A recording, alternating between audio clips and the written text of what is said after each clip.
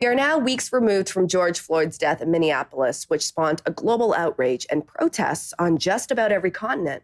Weeks removed, and we continue to see and feel worldwide social unrest on social media. Weeks removed, and movements for action and change continue to pop up.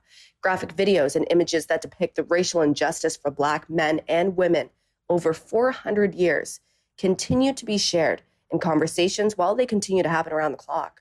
But will we continue to see this kind of momentum in the months and years ahead?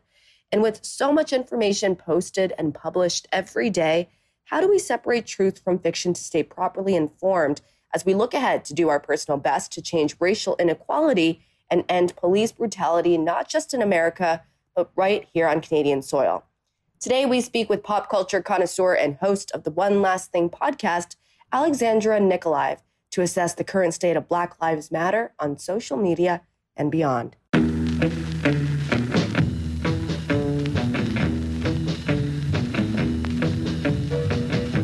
Well, Alex, I can't tell you how excited I am to talk to you, especially because I have been following you very closely. Not you in general physically, because that'd be a little creepy, but on social media because, well, first of all, you've always been super active with everything that you post, but everything that you have posted, I'd say up until May 25th, largely around entertainment, reality TV, and celebrities. And we've seen you kind of make a quick pivot to reflect what's been going on out there. So before we get into that, I just want to know, how have you been doing? It's been a different few weeks for me, I think, compounded by everything happening with COVID and being in quarantine, to then learn and see what's going on in the world. Last week, I think I was really emotional. I was really tired.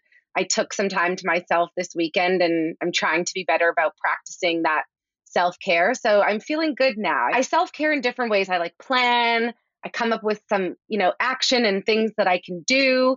So I feel like that gives me a sense of control. So now I'm hitting the ground running this week. That's actually really good to hear, because obviously it's been a tough time. It's been a heavy time, whether you are really fighting in the Black community for equality or you are an ally.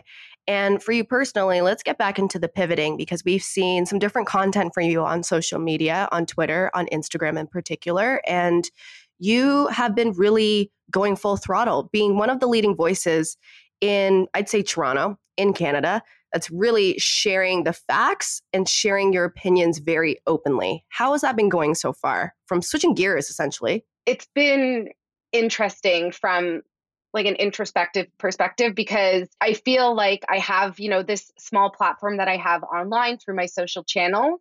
And as I was watching everything happening last week, I just felt so compelled. I was like, you know what?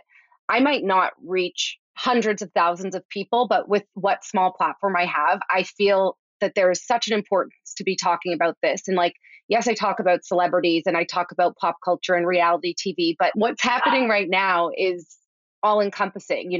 Everything else doesn't matter while we're talking about this. And so for me, the pivot personally wasn't as difficult, because I just felt that there was such a need to be talking about this. I think maybe my audience and some of my followers and some of the followers I lost might think differently. But for me, the pivot was a no-brainer. I need to talk about this. We need to all be talking about this. So Alex, what's a little bit disheartening in many respects is that I'm a big sports fan. I'm thinking back to 2014 when LeBron James, before a game, was wearing an I Can't Breathe t-shirt. It was 6 years ago. And obviously these are systemic issues that have gone on for decades and decades. But it does seem like right now something is different, that there's more force behind this. I don't know if it's because perhaps protesters in the midst of a pandemic don't have to go to work the next day, so there's more people out, there's more energy. I think there's a whole variety of different reasons, plus just the general kind of disgust that everybody has felt towards what's happened here. But does this feel different to you? And if so, why? The one thing I kept hearing last week was, and I felt too, admittedly, I felt it. I was so shocked. I was so upset. I couldn't believe my eyes watching this video of George Floyd. And I think that it's twofold, in the sense that, number one, this is not surprising for people in the Black community in Canada or the US. This is not surprising at all. So, I was upset that I didn't realize that this shouldn't be surprising. So there's kind of that where it was a big wake up call for me. And I would think that for other people, as they continue to see more, learn more, and hear more, they realized, oh, we shouldn't be shocked. This is happening so frequently. So I think that was a big wake up call for people. And I think the second thing is that people are at home. You know, we're in quarantine. People are glued to their televisions and they're not required to be at their job if they can work from home. So they possibly have the television on, and everything is recorded on camera. Everything is being captured. And so when you're just getting this influx of content and it's right in your face, you can't escape it by, leaving the house. You can't escape it because it's on every single media outlet. You're going to start to look at it and you have to address it. And from there, I think people felt strength and they felt like they wanted to speak up, take action, and do something about it. According to Statista.com, which is a statistics-driven platform, they say that about 3 billion people are currently using social media every single day, which obviously doesn't come as a surprise. So we have that many people that are using social media platforms not only to consume content, but obviously to share that content. It's going to go around like crazy when huge news, such as George Floyd's death and the manner in which it was executed, happens. But what surprises me is that on the end of February, when Ahmaud Arbery died, when he was killed for taking a jog, we didn't see the level of anger, the level of sadness and the rage from the mainstream public, from media outlets like we have now. Do you think that we were just waiting for another event to occur to say, that's it, we've had enough? I think two things. For me, when I found out about Ahmaud Arbery, that was a huge tipping point for me. I remember that was one of the first times I addressed something like that in my Instagram stories. It really upset me. It bothered me. I started looking into what happened. And that was when I really started to feel this pivot internally and emotionally. And then I think with George Floyd, what happened was I truly just think more people saw that video, whether they went back and saw Ahmaud Arbery's video after.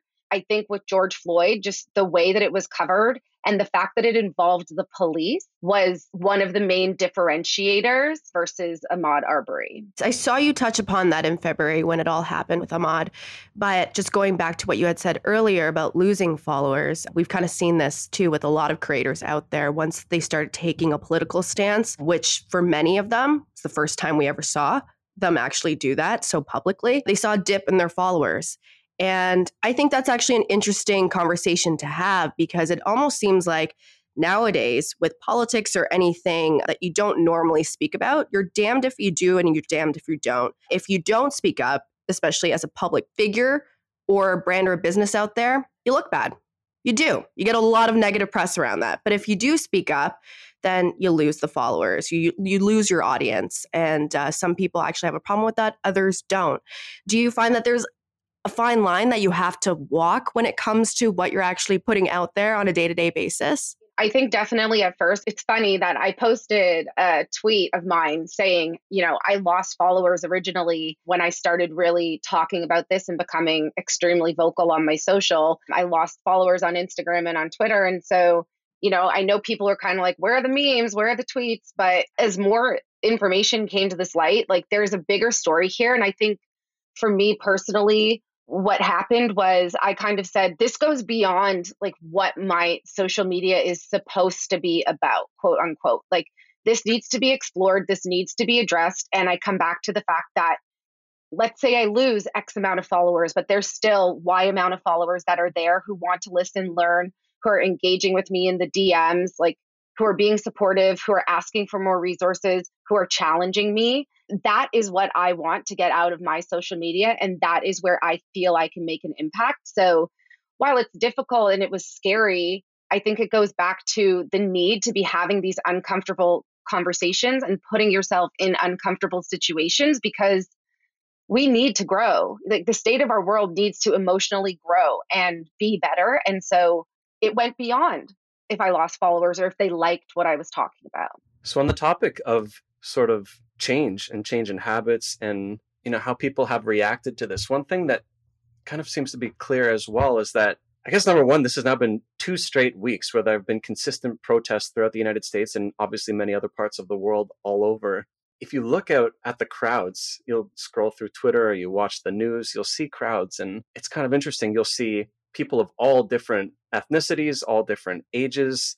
And that's kind of different than what has happened in many different protests throughout history. Traditionally, protests have been sort of, led by the disenfranchised, the people that are struggling under whatever oppression they're facing. In this particular instance, it really does seem like there are people from all walks of life that are getting behind this and demanding accountability and change. I'm wondering if you're seeing the same thing, and if so, what type of outcomes that might yield.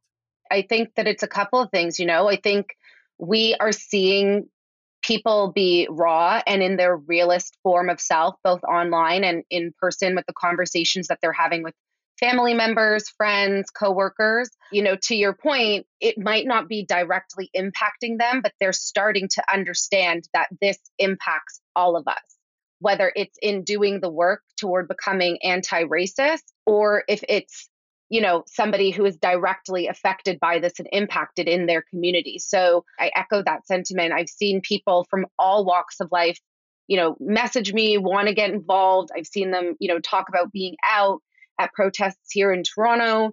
I think that we all just realize that this is not a racial issue. This is a human issue. And it's something that the only way it's going to improve is if, as a collective, we say this needs to be better. I love following your content and especially chatting with you now because you feel the passion and the purpose behind what you're doing. And that's why we're excited to talk to you about it today. So with social media, I think the challenging thing is not just in this scenario, but overall is that when something comes to light, a global crisis like this racial inequality that's been going on for 400 years. When people are actually taking the time now to learn about this because of a tragic event that took place, we're going to see an influx of opinions that can be misconstrued and translated into facts, which can be very confusing when you're on social media all day, every day. How do you think we can do a better job at separating the truth from fiction on social media? There's a few ways I think that we have to approach this as a collective as well. I think I'll use the example of myself on social. I was sent a lot of articles, a lot of things from people as I started sharing who wanted to share either things they found useful, things that they felt, proved or their point or disproved mine. And so I think it's really first and foremost about saying, I want to be better. And a part of that starts with actually reading it all, understanding what is actually true. You can start to read some of these articles and see like, oh, this is really more slanted or opinionated this way. And then there's other articles that it very quickly you understand that this is fact over fiction. And so I definitely wanted to read a lot. And like, I made the mistake early on, with posting the black box and not fully understanding what it meant. And I went back and I ended up erasing it and shared why I did that and really started doing my homework before I posted anything, because I realized that it's not just about sharing at volume. I need to consume at a different volume than I'm putting out. We all need to really just take the time to learn. If we want to be better, we need to take the time to do better. And we have to educate ourselves. We have to understand where fact and fiction are separate. And a part of that comes from consuming both of that content and understanding how to identify the difference. So, Alex, obviously, so much of this revolves around the United States, but it's been interesting to see the dialogue in Canada as well. There's sort of a gentleman named Stockwell Day, a former politician in Canada, who is a political talking head, essentially, on CBC.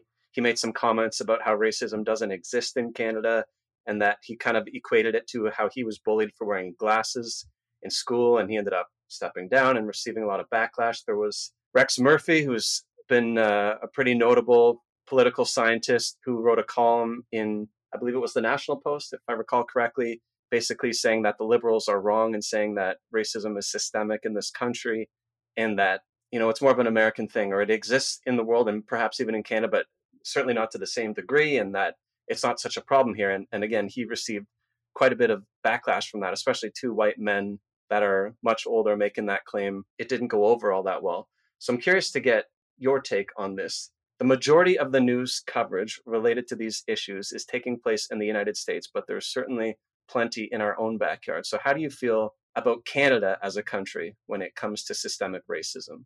It's hard because obviously what we see and the media we consume is so US heavy that a lot of the times we think like, oh, that's happening over there. It's not here. But, I would bring up the example. There was an Indigenous woman who was murdered in New Brunswick, I believe, by the police during a wellness check. I believe that happened last week as well. So I think it's just taking a moment to say we are being distracted and we're consuming content from the US. And obviously, we're seeing that en masse and at such a high volume. But that is not to say that if we don't turn the lens to Canada, those issues are not happening right here in our own front yard. I use that example just to say that it's something timely, it's relevant. And if we're not also educating ourselves what's happening in Canada, we're not doing a good enough job towards working towards bettering ourselves and bettering our country. Because really, we often hear the phrase of, well, that doesn't happen here.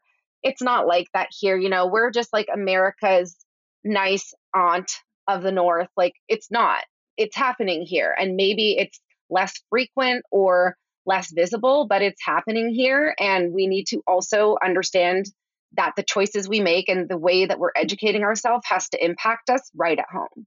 It's very well said. In terms of education, what are some of the resources and platforms that you've been using? I'd be interested to know, and I'm sure a lot of listeners would love to hop on the same platforms to get the information that they need, essentially. I've been listening and going off of content of a lot of Black creators. Trevor Noah is doing a great job of sharing content on his social media, specifically Instagram and Twitter, of different resources that he's finding that I have found to be really helpful. I've also been, I don't know if you're familiar with the show by John Oliver.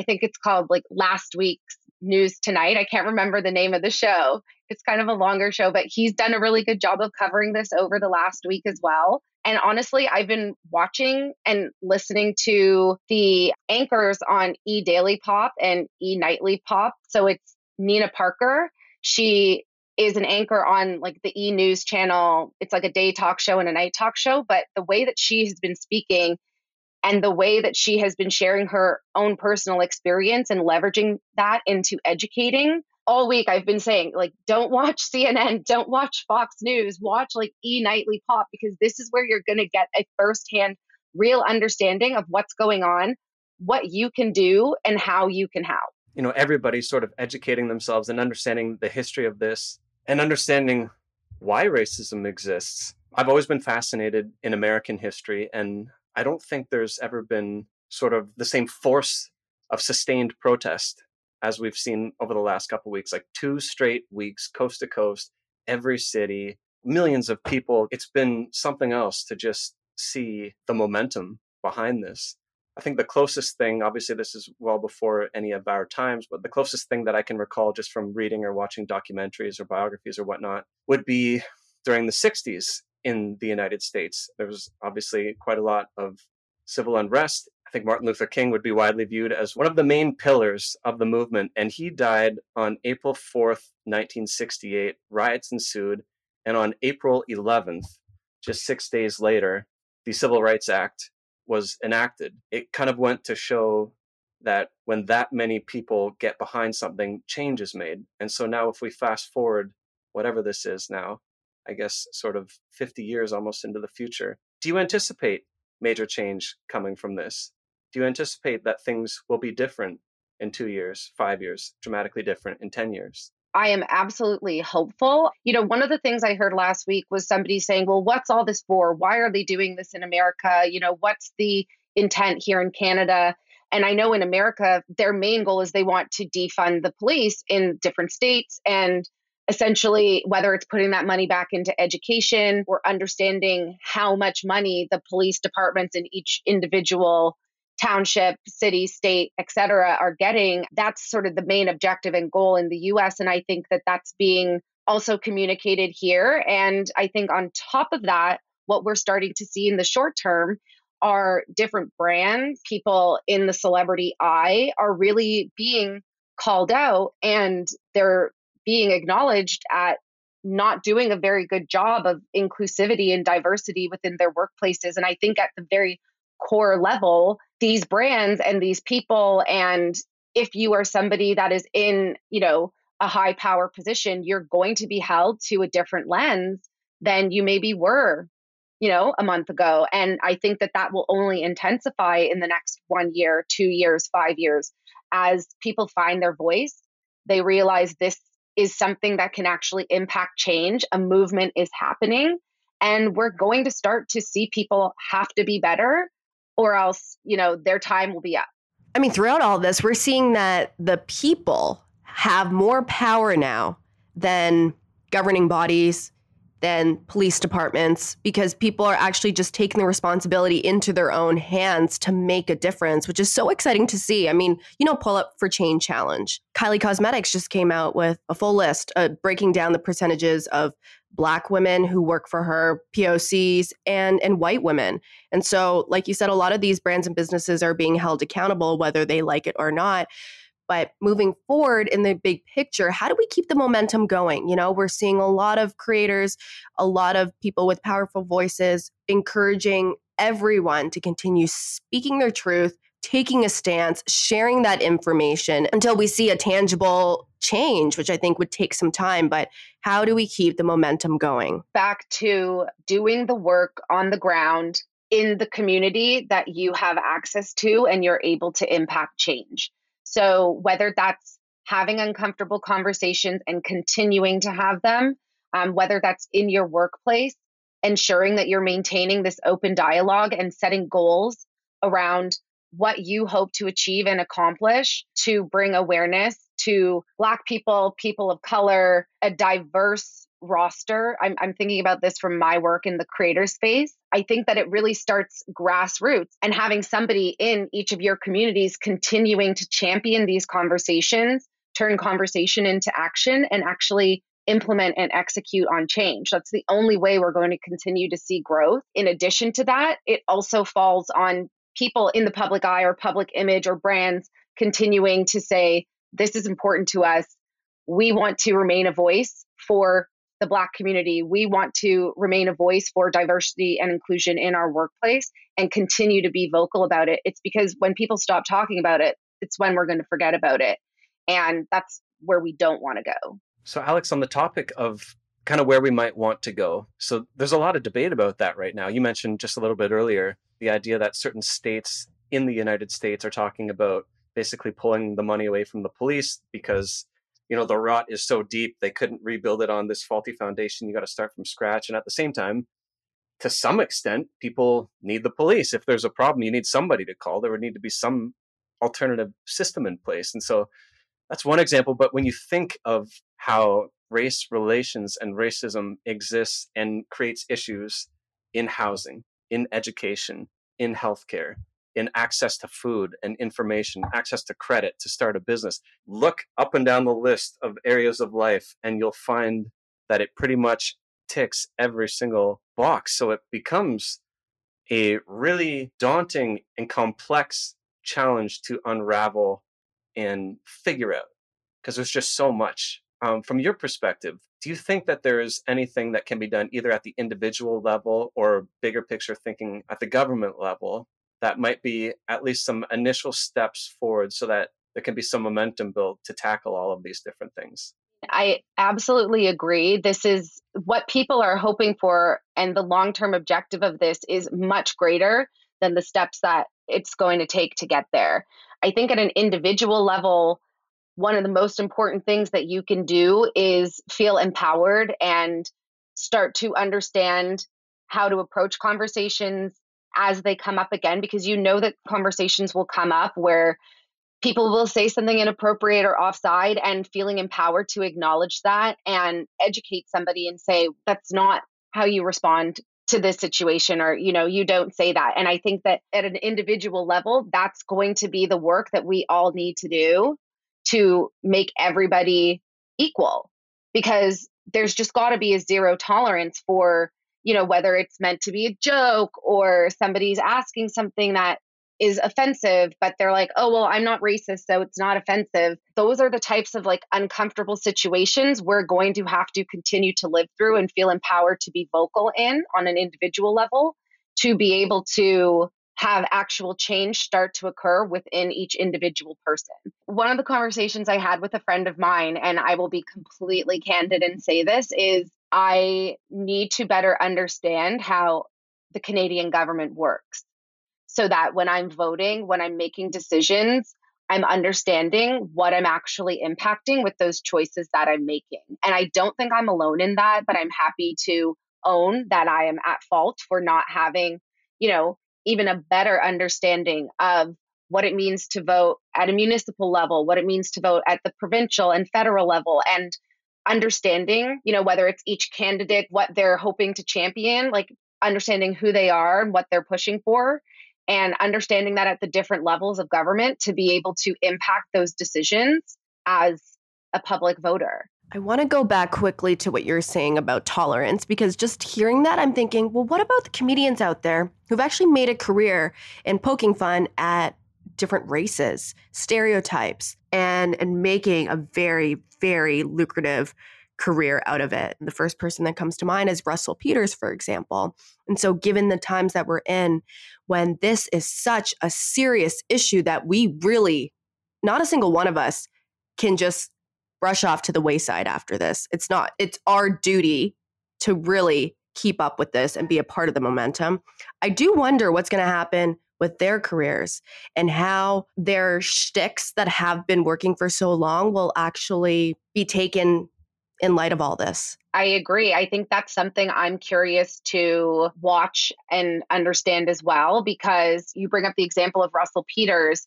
And I'm not super familiar with his catalog, but I know a lot of what he made fun of or made jokes about was his own culture versus somebody like a Lily Singh, who recently was called out because the videos she was making or the lyrics she was singing and rapping in some of her videos were culturally appropriating Black culture, and she's not Black. So there was huge backlash there. So I think that's sort of what I'm curious to understand as well on my end, is it's just like, when is it okay? When is it not okay? What are the boundaries? What lines, like where are they blurred? Like these are the things that we need to sort of continue to understand and identify. And I think until we do, it's kind of like everybody needs to respect everybody else and respect the situation. And I think that's challenging for a comedian, it's their job. That is a really good point, though. I do think it's such a gray area in a sense. It is kind of a wait and see game. But I think everyone understands the climate, and especially celebrities, I would assume, are taking this seriously and acting delicately, which they should be. But keeping in line with comedians, I mean, you're a comedian. In a way, you're hilarious. During times like these, with COVID too, it's been a heavy year. How do you find levity in dark times? Or how will you in the weeks, months moving forward? Last week was obviously incredibly delicate, and in the last 2 weeks. And I think that, personally, I didn't want to use humor in conversations I was having. It didn't feel right. And I feel very fortunate that the online persona that I've curated is just like, if I can simply say, this doesn't feel right to do this week, I want to focus on this. And that's just like a part of my online personality, and the community that I've built hopefully can understand my honesty. And it can be as simple as saying, this doesn't feel like the time to be funny. I know as the week continued on last week, there were things that I shared that, were humorous. Like I shared a tweet by another comic about wearing fedoras for freedom on a certain day. And it kind of snowballed into this entire movement. And we actually, the comic and myself, used it. And we ended up saying, okay, this many people actually shared photos in their fedoras, which is so silly, but it snowballed and it turned into an online movement that we then said, okay, we're both going to donate money to our respective charities, because if this was something that we were raising funds for, people, came to the table, they did the work, everybody got a good laugh out of it. It was a way to bring some light in a really dark week. And it was also a way for me to partner with a Black comedian, showcase content on my channel, and create positive impact with a little bit of lighthearted humor. So I definitely think that you have to be very cautious. It's extremely delicate, but also at times, humor can be helpful. And I think it's important that we don't forget that either, is that it's a form of therapy. It's a way to release tension and thinking about being cautious and conscientious of what's going on in our world, but also understanding that there needs to be some lighthearted humor peppered in there. So I think, at least on my channel, I can't say that it's going to be exactly the same as it was before. I just think, especially right now, I'm seeing things so differently. But I hope that, as I adapt my content and the conversations that we have and the humor that I bring to the table will just continue to resonate with people, because I think we need it. Definitely need it. At some point, people are going to want to laugh again at some point. This is actually my last question for you, which is just something that I've been thinking about a lot lately, which is the irony and the hypocrisy of this situation. Look at the music scene: R&B, hip hop, rap, jazz. If you watch any music award show, best album, best artist, best song, it's almost all completely influenced by Black culture. If you're looking at the food scene, if you're looking at fashion, if you're looking at the world's most popular entertainers, whether it be athletes or actors, it's so largely influenced by Black culture. So how can it be the entire world, everyone gathers their entertainment, and what influences culture and entertainment is so directly tied to Black culture? It's so widely enjoyed, and yet at the same time, that racism can exist in that form. How can those two things coexist at the same time? I kept coming back to, how am I going to talk about this? The most important thing for me was to not try and talk about everything and find areas that I could focus on that would resonate with my audience while we're all learning. And one of the ways that I thought about doing that, I said, I obviously speak about pop culture, so we can look at different comedians in the Black community, movies in the Black community, TV shows, artists, things like that. And I was just like, pop culture is Black culture. But I think the issue is that so many artists, and this again also goes years and years back from like the music industry to blackface in film, like so many artists want to leverage the talent and the culture from the Black community, but people didn't want to see it from Black people. It's like how the Kardashians, people think they invented boxer braids. Well, no, those are cornrows. And that has been a hairstyle in the Black community for so long. And it's just like this cultural appropriation is really what it comes down to, where it's okay because a white person is doing it, when really it's something that stems from Black culture. And I think what's important for someone like me to do, who does cover pop culture in the core of my content, is to start to not shy away from highlighting that, and not shy away from, oh, you think this is new and cool and whatever, or this sound or this dance, like it actually came from here. And that's a part of the work that I can do. And I'm fortunate to, want to learn and be able to bring to people, because we just need voices. There's strength in numbers. And I think that that's where we have to see the shift. And I think it's always coexisted because people felt more comfortable with white people, doing these things. But we need to have people be aware that it came from Black culture. I definitely agree with you. We need to have these continuous leading voices that gives us the education and the entertainment to kind of see the messaging in a different light, which is what you do so, so well. So I really hope, Alex, that you don't stop what you're doing because you're so good at it. I think that this has been really eye-opening for me. And I'm just like, there's so much more to the conversation from a pop culture and a cultural perspective than the reality TV. That'll still be there, but there's so much more. Absolutely. And as the conversation continues to grow, productions start ramping up again when we enter phase 2, phase 3. We'll see where things are headed in the next year. But when productions pick up again, it'd be interesting to see how many Black stories, how many Black faces we'll actually see on the screen again. Where the accountability has to come in, right? Everybody can talk the talk now, but they have to start walking the walk. And it's people like us in these conversations that we have those checks and balances, and people call them out, because that's the only way things are going to change. And I think a lot of these people don't expect to be called out because they never have been. Listen, new times calls for new measures. So I think this is a good thing. Alex, we can't thank you enough for joining us and being so candid. It was a really great conversation. I appreciate you having me on. Of course. And we'll be keeping up with your jokes, your entertainment, and all the education. So keep doing you, girl. Oh, thank you so much. Take care.